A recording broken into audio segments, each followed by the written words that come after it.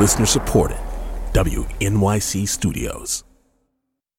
Hey, it's Latif from Radiolab. Our goal with each episode is to make you think, how did I live this long and not know that? Radiolab, adventures on the edge of what we think we know. Listen wherever you get podcasts.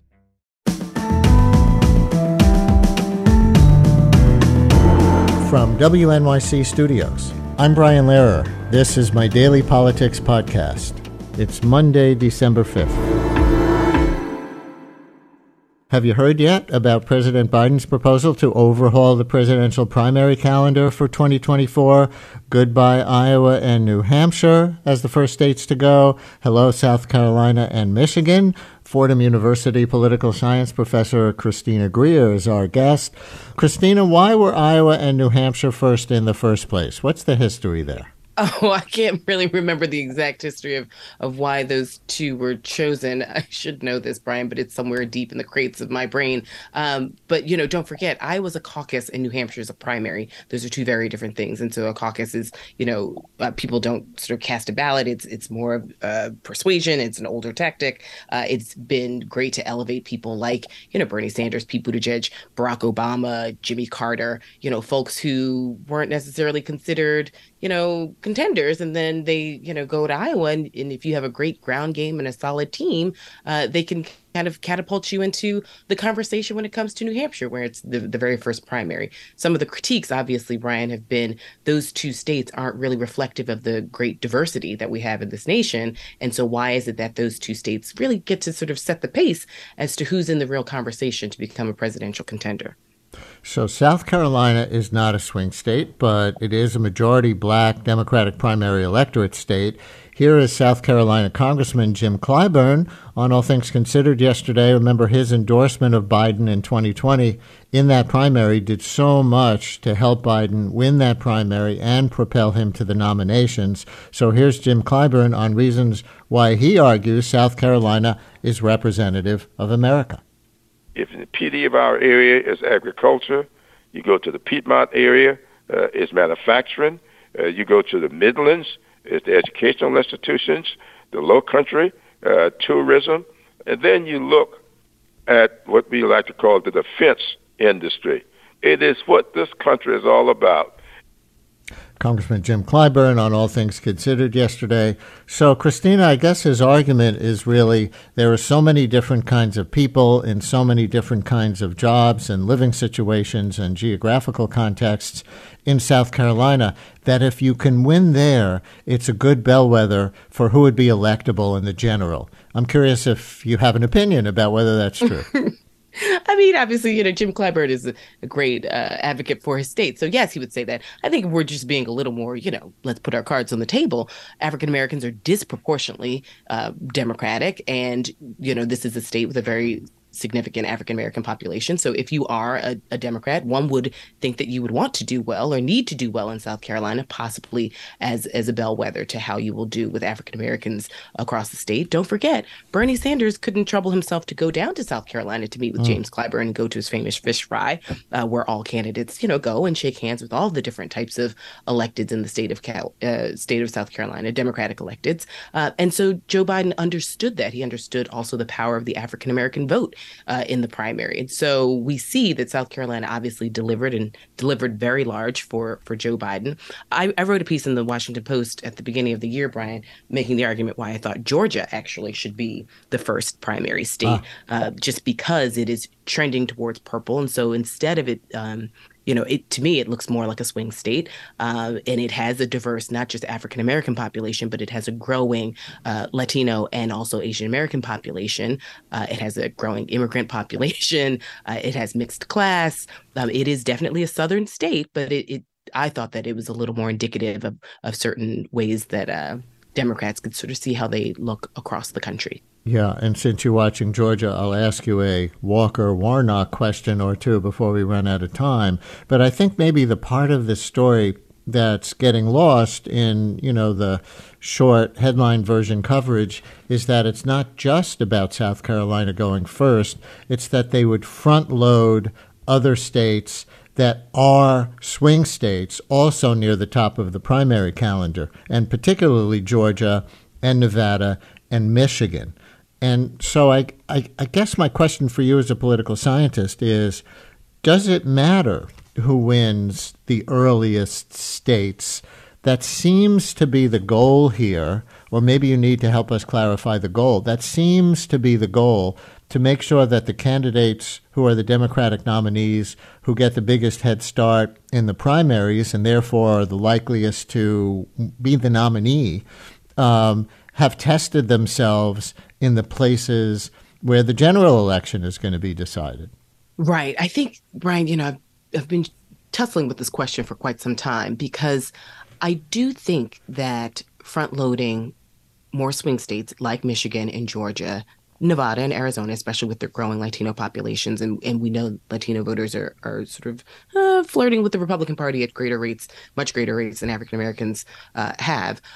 I do think, though, that it's worth entertaining, largely because the homogeneity of Iowa and New Hampshire are so glaring. And we also know primary voters are a different type of voter. So they're not the general election voters. But I do think that that information for the Democratic Party would be a little more substantive than the information that a state like Iowa or New Hampshire gives the party when it comes to choosing a potential nominee. And you mentioned Iowa giving a shot to people like Jimmy Carter and Barack Obama to establish themselves in the public eye. But we've also seen so many examples, including in 2020, where the winner of Iowa and New Hampshire, and in 2020, Biden placed 4th and 5th in those two, and Bernie Sanders was in the lead when they went to state number 3, South Carolina, where it doesn't wind up that way, that the Iowa, New Hampshire winners go on to be the nominee. That's right. And I think also, because in some ways, Iowa feels like a straw poll, depending on, a candidate every now and again. But I also think that Iowa, because it's a caucus and the way that we measure success is not traditional. I think that can sort of, especially with the last sort of 2 cycles, I believe it was, a lot of folks felt like, well, the counting is off, so the democratic process feels weakened because there's less faith in how we actually assessed these results from Iowa. And so the idea of a caucus writ large makes some people feel unsettled and not really clear as to whether or not they can trust the results. And James in Wilton, Connecticut, you're on WNYC. Hi, James. Hi, Brian. How are you doing? Good. So I'm a voter in Connecticut, or now I'm actually in Massachusetts. I'm from Connecticut. I'm in Connecticut right now. Connecticut is way down on the list of the order that states vote in. It's probably, I think they vote in June. And so what I always was frustrated about was by the time it gets to Connecticut, the presidential primaries kind of already decided, yeah, we can vote, but it's, people drop out by then. There's the Super Tuesday, which is in March. What I never understood is, why can't we all just vote on the same day? Every state, there's a primary day, say March 15th, I don't know, whenever, and everyone just votes on the same day. It just feels like that would be way more fair. It's so frustrating. Yeah. I don't know when Massachusetts votes. I haven't registered yet. I just moved there, but I don't know. It's every year. It's very frustrating. I wanted someone, the last presidential race, I think I wanted Elizabeth Warren, and she dropped out in Super Tuesday. It's well, where's my voice in this? By the time, that's a really interesting question. With another alternative model. Why not? Have you given this some thought, Christina, as a political scientist? Why not have one massive national primary day, and everybody in all the states will get equal weight? Yeah, I think that's a fantastic question. I mean, I think these are all old vestiges of, negotiations when we sort of really grapple with, federalism, anti-federalism. But I definitely hear the last caller, in the sense that, we can look at probably the rates of participation from some of these latter states. And they don't have the same selection that earlier states have. They don't actually have the same motivation either.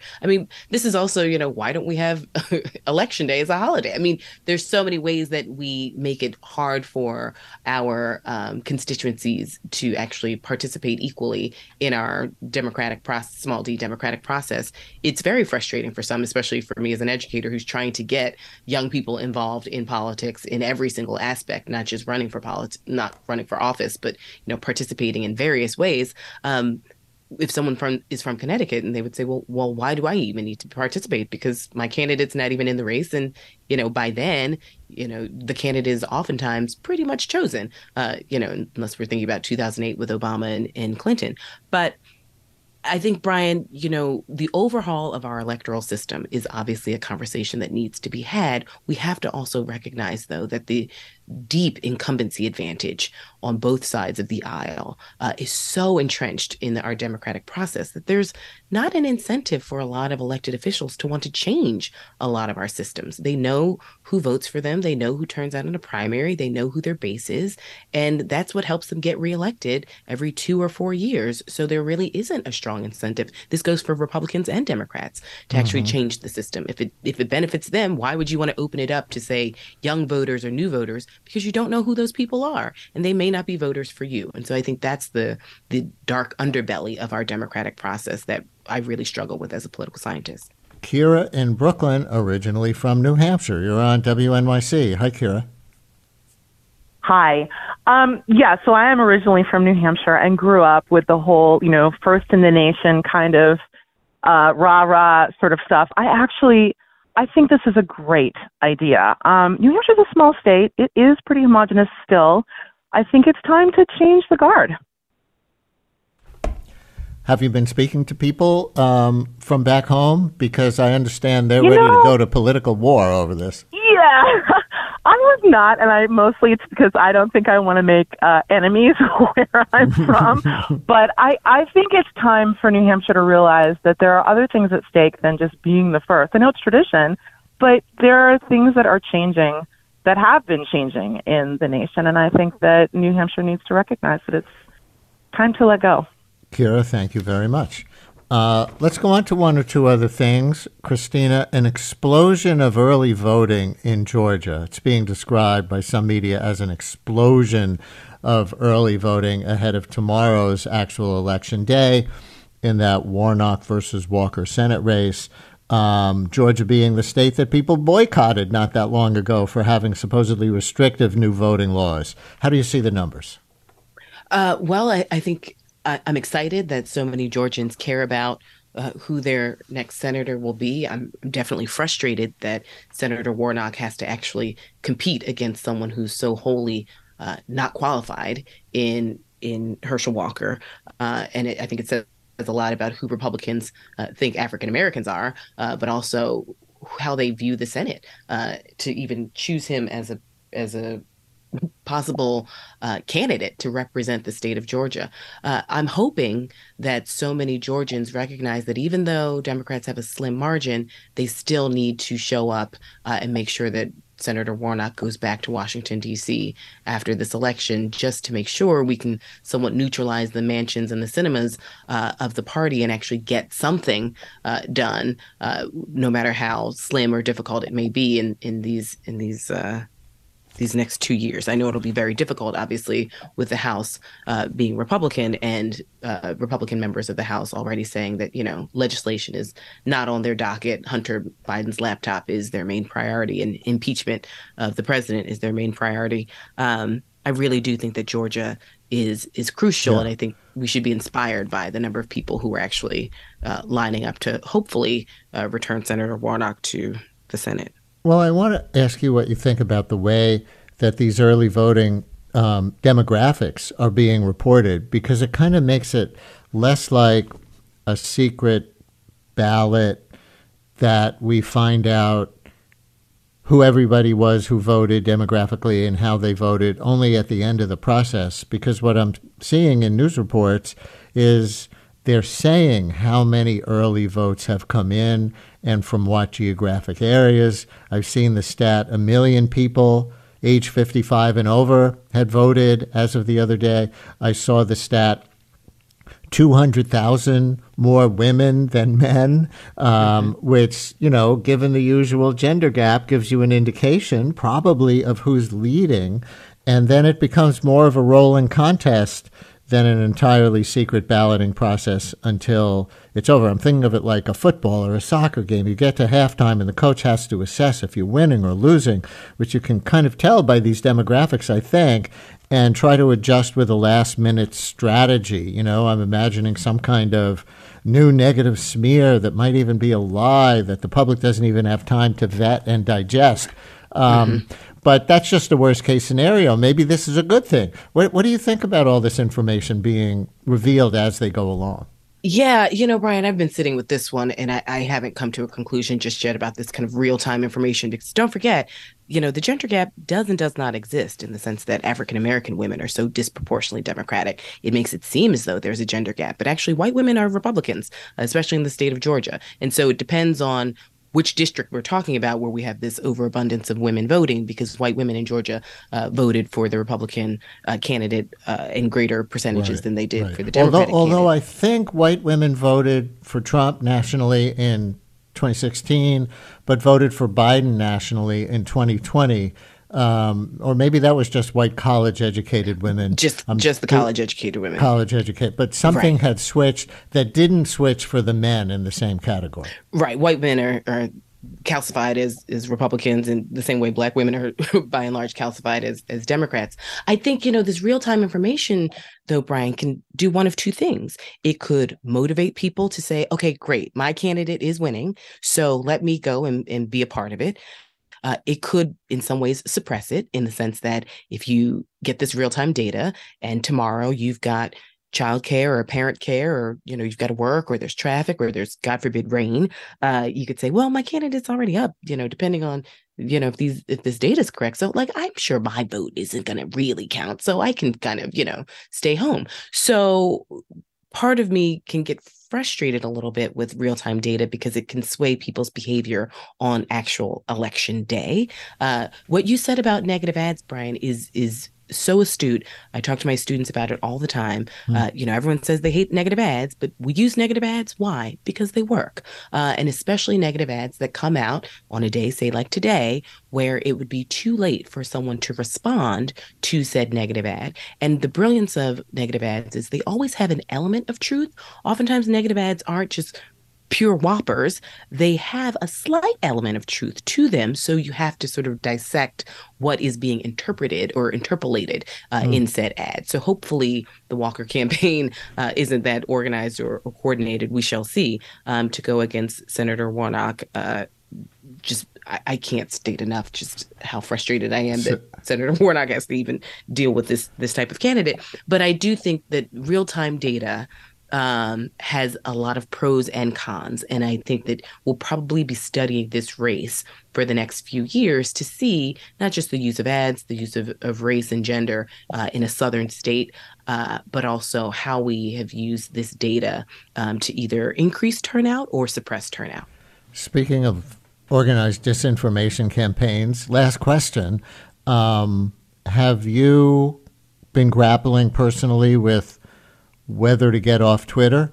We've seen the numbers of 1 million or millions of people leaving the platform because of Elon Musk and what he's doing. On the other hand, I don't know if you heard Kai Wright's show last night, Notes from America, but he had a great long conversation with a black journalist, actually two black journalists, who have decided for the moment they're staying on Twitter because there's more opportunity to create community, more opportunity to be heard by powers that be. Then there is a downside for them, at least at the moment, in abandoning the site because of its problems, its racism, its disinformation. What do you think?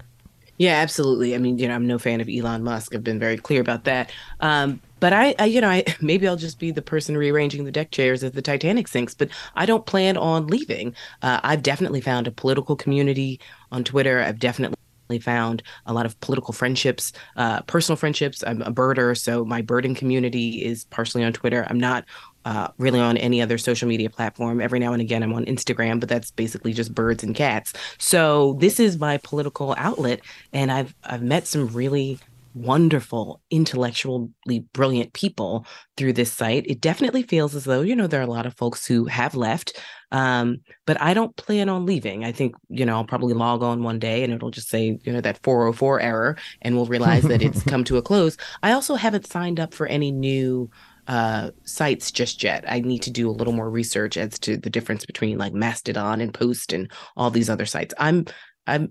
I lean towards not liking to be on social media. I know Fordham and my editors like me to be on social media, so people actually know what I'm writing and what I'm doing. But because Black women specifically are disproportionately targeted on social media, it has also been a very difficult place to be. Every now and again, I use my block button and my mute button liberally and expeditiously, I should say. Well, maybe in 6 months we'll see if there's a birding Mastodon community to rival the birding Twitter community. If you can't have a birding community on a site called Twitter, where can you have one? Where can you have it? But we leave it there with Fordham University political science professor Christina Greer. She also hosts the podcast FAQ NYC, which is a New York City politics podcast. And wait, I have the other one here, the one from the Griot. Is it called The Blackest Questions? That's right. It's a game show where I have people on and I ask them questions about Black history, because Black history is American history. Game show host, political podcaster, political science professor, birder, Christina Greer. Thank you so much, as always. Thanks so much, Brian. Happy Monday.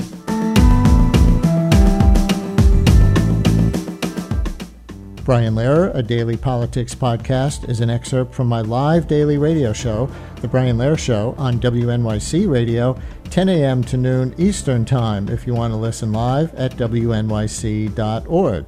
Thanks for listening today. Talk to you next time.